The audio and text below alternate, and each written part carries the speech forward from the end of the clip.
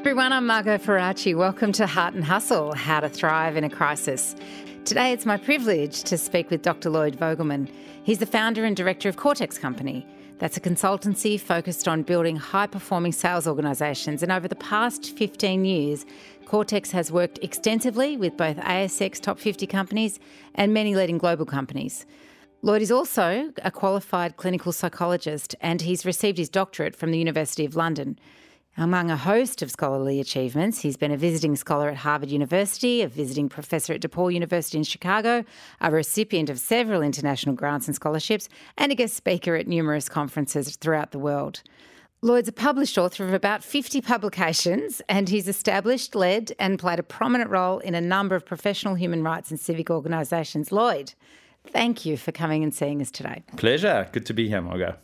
Lloyd, you're an expert globally in selling, and you coach leaders everywhere. You're also a clinical psychologist, so you understand the human condition better than most of us. Well, I think we'll get to that. Let's say you do, okay? Yeah, let's say we do. What's the trap that we, as humans, if we're business leaders, whoever we are, fall into when we start thinking in terms of crisis and using the word crisis? What's the trap with that? I think that's a great question. I think the trap is that we think panic. We think panic. And crisis, if I'm not mistaken, and I know it's a cliche, but I think if I'm not mistaken, I think the Chinese word for crisis is growth. And I remember learning that very early on in my student career.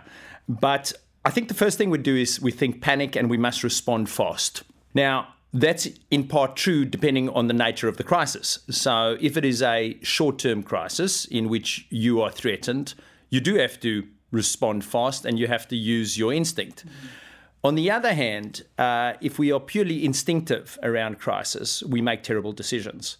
And so we need much more of our sort of prefrontal cortex, the executive function, looking at the ways we go about things, maybe even relying on process. I was reading an article recently, when a plane is going down, pilots actually resort to a process. They don't just rely on their instinct. Mm-hmm. And there are times when we need process. There are times when we need to be slow in our thinking. Mm-hmm. And there are times when we need to be very fast in our thinking. If we're too slow and we don't rely on instinct, we will, in fact, die. So I suppose it's not just panic. I mean, there's so many dimensions to it. And you have to sort of step back and say, what type of crisis is this? How should I respond? But equally, how do I get the most out of it? And I think that's probably something I've only learned much later in my life. There is the definition in part of resilience is bounce back, get back to where you were, rebound. And there's something quite limiting in that definition for me because it never tells you about growth in resilience. It never tells you about going forward. Well, going beyond where you were. Or going beyond, exactly that. And hopefully, we get there sometime in our conversation today. But as you well know, I've had stage 4 cancer. And let's get there now. Well, we'll get there if you want to get there now. And I think probably the lesson I learned was I didn't want to endure. I didn't want to just fight back. I didn't want to just be healthy at one level. I mean, of course, everything I wanted to be was just to live. Yeah. But there was another part of me during that process that I wanted to get the best out of my cancer. Mm-hmm. I needed some redemption in my cancer. I needed to redeem it in some way for something much better. Mm-hmm. And that wasn't just change, but it was something that I needed to find beautiful in that process. And believe it or not, there were times when I did. I mean, there were times during my worst forms of chemo, and I had some terrible chemo, where I did see things quite differently. It was almost psychedelic at different moments. There weren't enough of those times, I'll tell you. Unfortunately, it was more pain and horror. But there were times that were actually quite remarkable, where I had only the energy to stare at a leaf, and that was about all I could do. I didn't have any more energy then to do that. But in that moment in time, I did obtain something from that experience. So I think if you can go beyond, not just get back to zero, but get much further, than where you were, either existentially in the way you see the world, but also in the way you experience the world, I think you can use crisis well. And so how are you seeing that now? Of course, you're the owner of Cortex, which does a whole range of things. You coach CEOs globally. How are you seeing, putting together the lessons from your cancer, which, as you say, helped you go beyond where you were before, and applying that to the crisis that everyone's calling it now?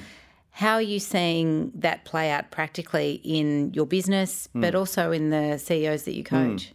Well, I think both for myself and some of the leaders that I work with, I think we often fall victim to the fact that when we're anxious, our decision-making becomes quite narrow. We tend to be faster or slower, but we can't really get perspective. Good CEOs sort of know that. They know that their decision-making has become narrower as a result of their own apprehension, their own anxiety. And so they can either tap in, very similar to what entrepreneurs and founders do in one sense. I find entrepreneurs and founders tap into advice a lot more than actually corporate CEOs. And that's partly because they own the company. And so every single thing matters to them. And so if they can get an idea, they change their minds. I find that corporate CEOs tend to be a little bit more fixed in their view. They've done things for a longer period of time. Sometimes they've got less skin in the game. I'm not saying they don't have skin in the game. It's just, it's a relative less. It's different being an owner. It's a relative less. So I think I'm seeing some people get too constricted and not take on enough advice. And I am actually seeing some people make decisions faster. I'm seeing, on the other hand, the exact opposite. I'm seeing some indecisive people. But I think this is largely the default, and the crisis brings it out. I think the interesting thing that I'm also seeing is a lot of CEOs are demanding innovation from their people and from their organization. And yet, when the innovative solution is finally brought to them, they are the ones who back off, meaning it is actually the leader who backs off rather than everyone else. What's going on there? Oh, I think it's much easier to talk about doing or imagining things than actually imagining and executing. I think the fear of failure in corporate institutional land is still massive, and to get that out of the DNA of a culture, of a large culture, is hard work and actually requires a lot of different types of innovation from the leaders in that, and equally, the HR, P&C departments and everybody else involved. But I think that's still a fear of loss and pain and pain. The pain of the mistake is still bigger than people think in corporate culture. There's a lot to lose, as you say. And then you've got owners who actually have to take the risks, because if you're the owner, if you're the business owner, you started it yourself, you're the entrepreneur, you have no choice. Yes. You've got to eat. Yes. So you have to take the risk. But it's also the owner has the fact that they were the founder, default-wise, they're more comfortable with risk. And so that plays out, particularly in crisis, things get magnified. And so you find that founders and entrepreneurs, that default characteristic actually gets magnified in a crisis rather than reduced. Which creates opportunity. Which creates opportunities, yes. And growth, and growth, and of course also big mistakes, but equally there are big leaps rather than small steps now for owners who obviously take risks, but they defaulted to that. That's their personality. That's how they're wired. Yeah, this is not, you can't skill those people up. I mean, that's just who they are. And so as someone who must be wired that way, because you're the founder of Cortex, and what have you had to do during the crisis to keep things going? Yeah, well, one of the things that we've done, interestingly enough, and this is me being a founder who's been restrictive of my staff. We've been talking about, we have tons and tons of material in our digital libraries on complex selling, managing stakeholders. So outside of our small consultancy that we have a methodology business that trains companies up in complex sales, customer methodologies, stakeholder management. And literally these are methodologies that people buy on how to speak to a customer, how to build intimacy, how to speed up a sale. And our market has largely been corporate and institutional. And we've been sitting on this content for probably 10 years, right? And there's a whole nother market out there, which is the SME market, which we've just never got to because we've always been too busy. And I've been the limiter on the growth there, really. But they need your help. That's right. And actually, we made a decision, and I don't know, it just became easy in COVID time. Not because we were much less busy. For whatever reason, it just became easier to make a decision and go faster.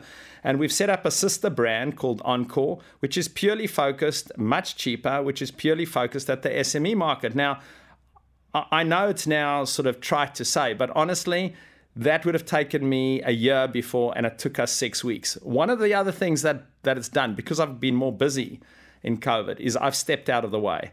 So I think I've been the inhibitor of this growth. So what basically happens now is somebody tells me on a Monday morning what they have to do for the week. They then tell me on Friday whether they've done it or not. And I literally have instructed them not to take any of my calls on Tuesday, Wednesday, and Thursday. Like, do not, if I phone you and I'm asking you how things are, I'm just going to hold you up, right? Because I'm the inhibitor of innovation here. Are they allowed to call you? They're allowed to call me. Yeah. They call me. Actually, part of our Monday meeting is, what decision do you need to do we need to make that we need your help with, and that is blocking us, and that's it. And then largely what they're going to do for the rest of the week. Outside of that, I'm staying out of that business. I'm an interferer, and I'm not a good interferer. So, saying that, it's just really important for business owners to hear that everywhere. I really think, and all leaders to hear that as well. Yeah. That's great news. You talked about some of the work you do, which is about building intimacy. It just got a whole lot harder, presumably, because we're doing it over screens instead of in person. It can be hard enough as it is when you're in a sales process trying to build a relationship and have a working, equally profitable relationship. How are your clients navigating that? What's the advice you're giving to them? Well, this is interesting because I think the medium of Zoom and virtual communication makes intimacy harder. But I would say, paradoxically, this is the best time to build intimacy. It's never been as easy to build customer intimacy as it is today. Let's go. That's what we need to hear. Why is that? So let me suggest the following. And actually, we now have been running, probably our most popular course is, in fact, how to build customer intimacy virtually. And I think the reason is because business is in crisis in many different respects. People are in crisis at different times for different things. But there's a level of distress in the community. And of course, it's up and down. But what distress does is it makes people fragile. Mm-hmm. And once people are fragile, they're more open. Mm-hmm. And once people are more open, there's opportunity for intimacy. You can't be intimate with somebody who's rushing around. And it's much harder to be intimate with customers when things are going well because they don't really need you. And intimacy is about depth. It's about revealing things about yourself that you wouldn't normally. Well, it's vulnerability. Yes, that's exactly it, right? It's about showing your imperfection. And customers are much more open to showing their vulnerability because their vulnerability is pretty exposed. Some of them are losing businesses or have lost businesses. Some of them who will lose their business may lose their home. There's distress at home. So there's massive opportunity here to build intimacy. The danger, though, I would say, and this is what we're seeing with our clients, is, I don't know about you, but when I've been stressed, I remember exactly who phoned me and who didn't. I remember who's made a stupid little joke that I didn't need to hear at the time. They thought it was funny, but I did not think it was funny, right? I'm a pretty intense person anyway. And the problem now, of course, is that when people are speaking to customers and the customer feels that you're not being caring or sympathetic or listening to them, or you're too processy and you're reading from a script, that's a zero-sum game world where the customer now says, you don't care or you care. It's not, maybe they didn't care. Maybe I can This is like, it's high levels of judgment. It's do or die. It's do or die. And I think what people don't understand is the way they're dealing with customers now, as we would know for our lives anyway, what we did 5 years ago, we now, we are now experiencing the outcome of our choices from 5 years ago or 10 or even 15 years ago. How people deal with customers now will affect their relationship with those customers in 5 years' time. We saw that in 2008, right? We saw that in the banking industry, guillotining of funding. Some clients will say, I will never bank with that bank again. Not because you said no, but because of the way you said no, right? Because of my vulnerability as a customer at the time. Sure. I deal with global professional services companies. I've seen people there, who say to the professional service, I'm never dealing with you because you didn't answer my son's resume. Like, you just didn't even send a reply, and I'm never forgiving you. And that was one of the most important things to me. And importance and value creates for a lot of judgment, and so does distress. As you're talking about it, I'm thinking, now there's an assumption of vulnerability. As you say, before, when you're going into a customer relationship, there's an assumption of success. Yes. That's why you want them as a customer. Yes. But now we're assuming of each other that we're all vulnerable. Yes. So that's the open door for you to walk through. But you've got to walk through it with heart. Yes. And you've got to walk through it listening and with care, because you're going to blow it otherwise. Absolutely. And there's we distinguish between listening and understanding, right? And I think listening is just hearing. Understanding is actually understanding the feeling behind the word. And that's not easy. It's very hard for people to understand. Ask any married couple. Absolutely. Well, ask my wife and she would give you, this would be a very long podcast, right? So we've talked about building intimacy, Lloyd, and how it's different now. There's a massive opportunity, but the downside's, pretty dire as well.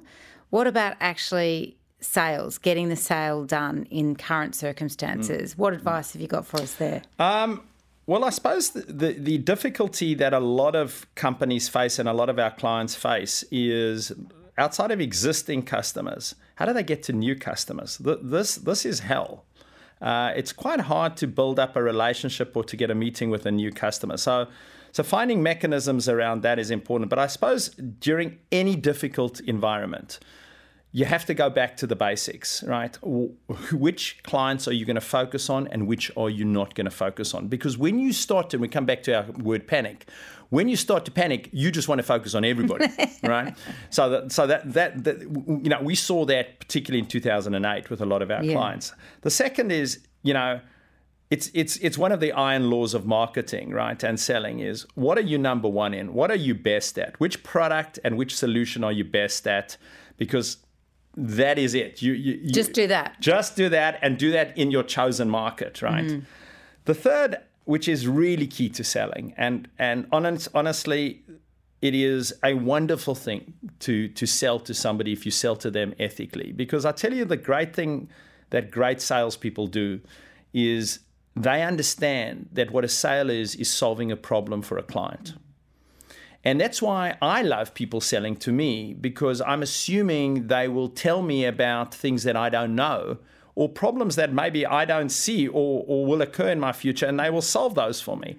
And I think you have to come back to the basics. And so this now means, basically, are you very clear which is the most important problem for your client to solve now? Because the one thing we know about sales, and complex sales, which is really the area I deal in, is that 30% of the reason people don't buy from you when they agree that they do have a problem is they do nothing. It's the do nothing client. They agree. They say, I've got a problem, but they do nothing. Now, how you mobilize that client is massive. But secondly, you can avoid the do nothing clients by finding the problem that is most important to them, which they want to solve now. And that word now is critical. And in Cortex, we distinguish between a trigger and a problem.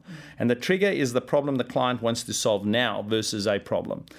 The other is, in this world of COVID, we've identified four big things that happen.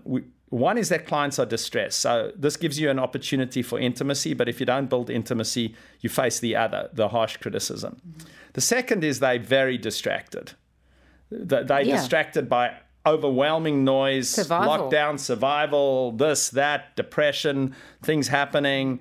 So your messages now have to be very punchy. They need to be very clear. They need to add enormous value. They need to be compelling, and they need to be relevant. To get that value proposition, you have to practice that. That's not something you just go and talk to, because you may only get one shot at a customer now. The other is is customers are disaggregated. Your market is disaggregated. They are out there. They're not meeting in an office, so they're not speaking about you.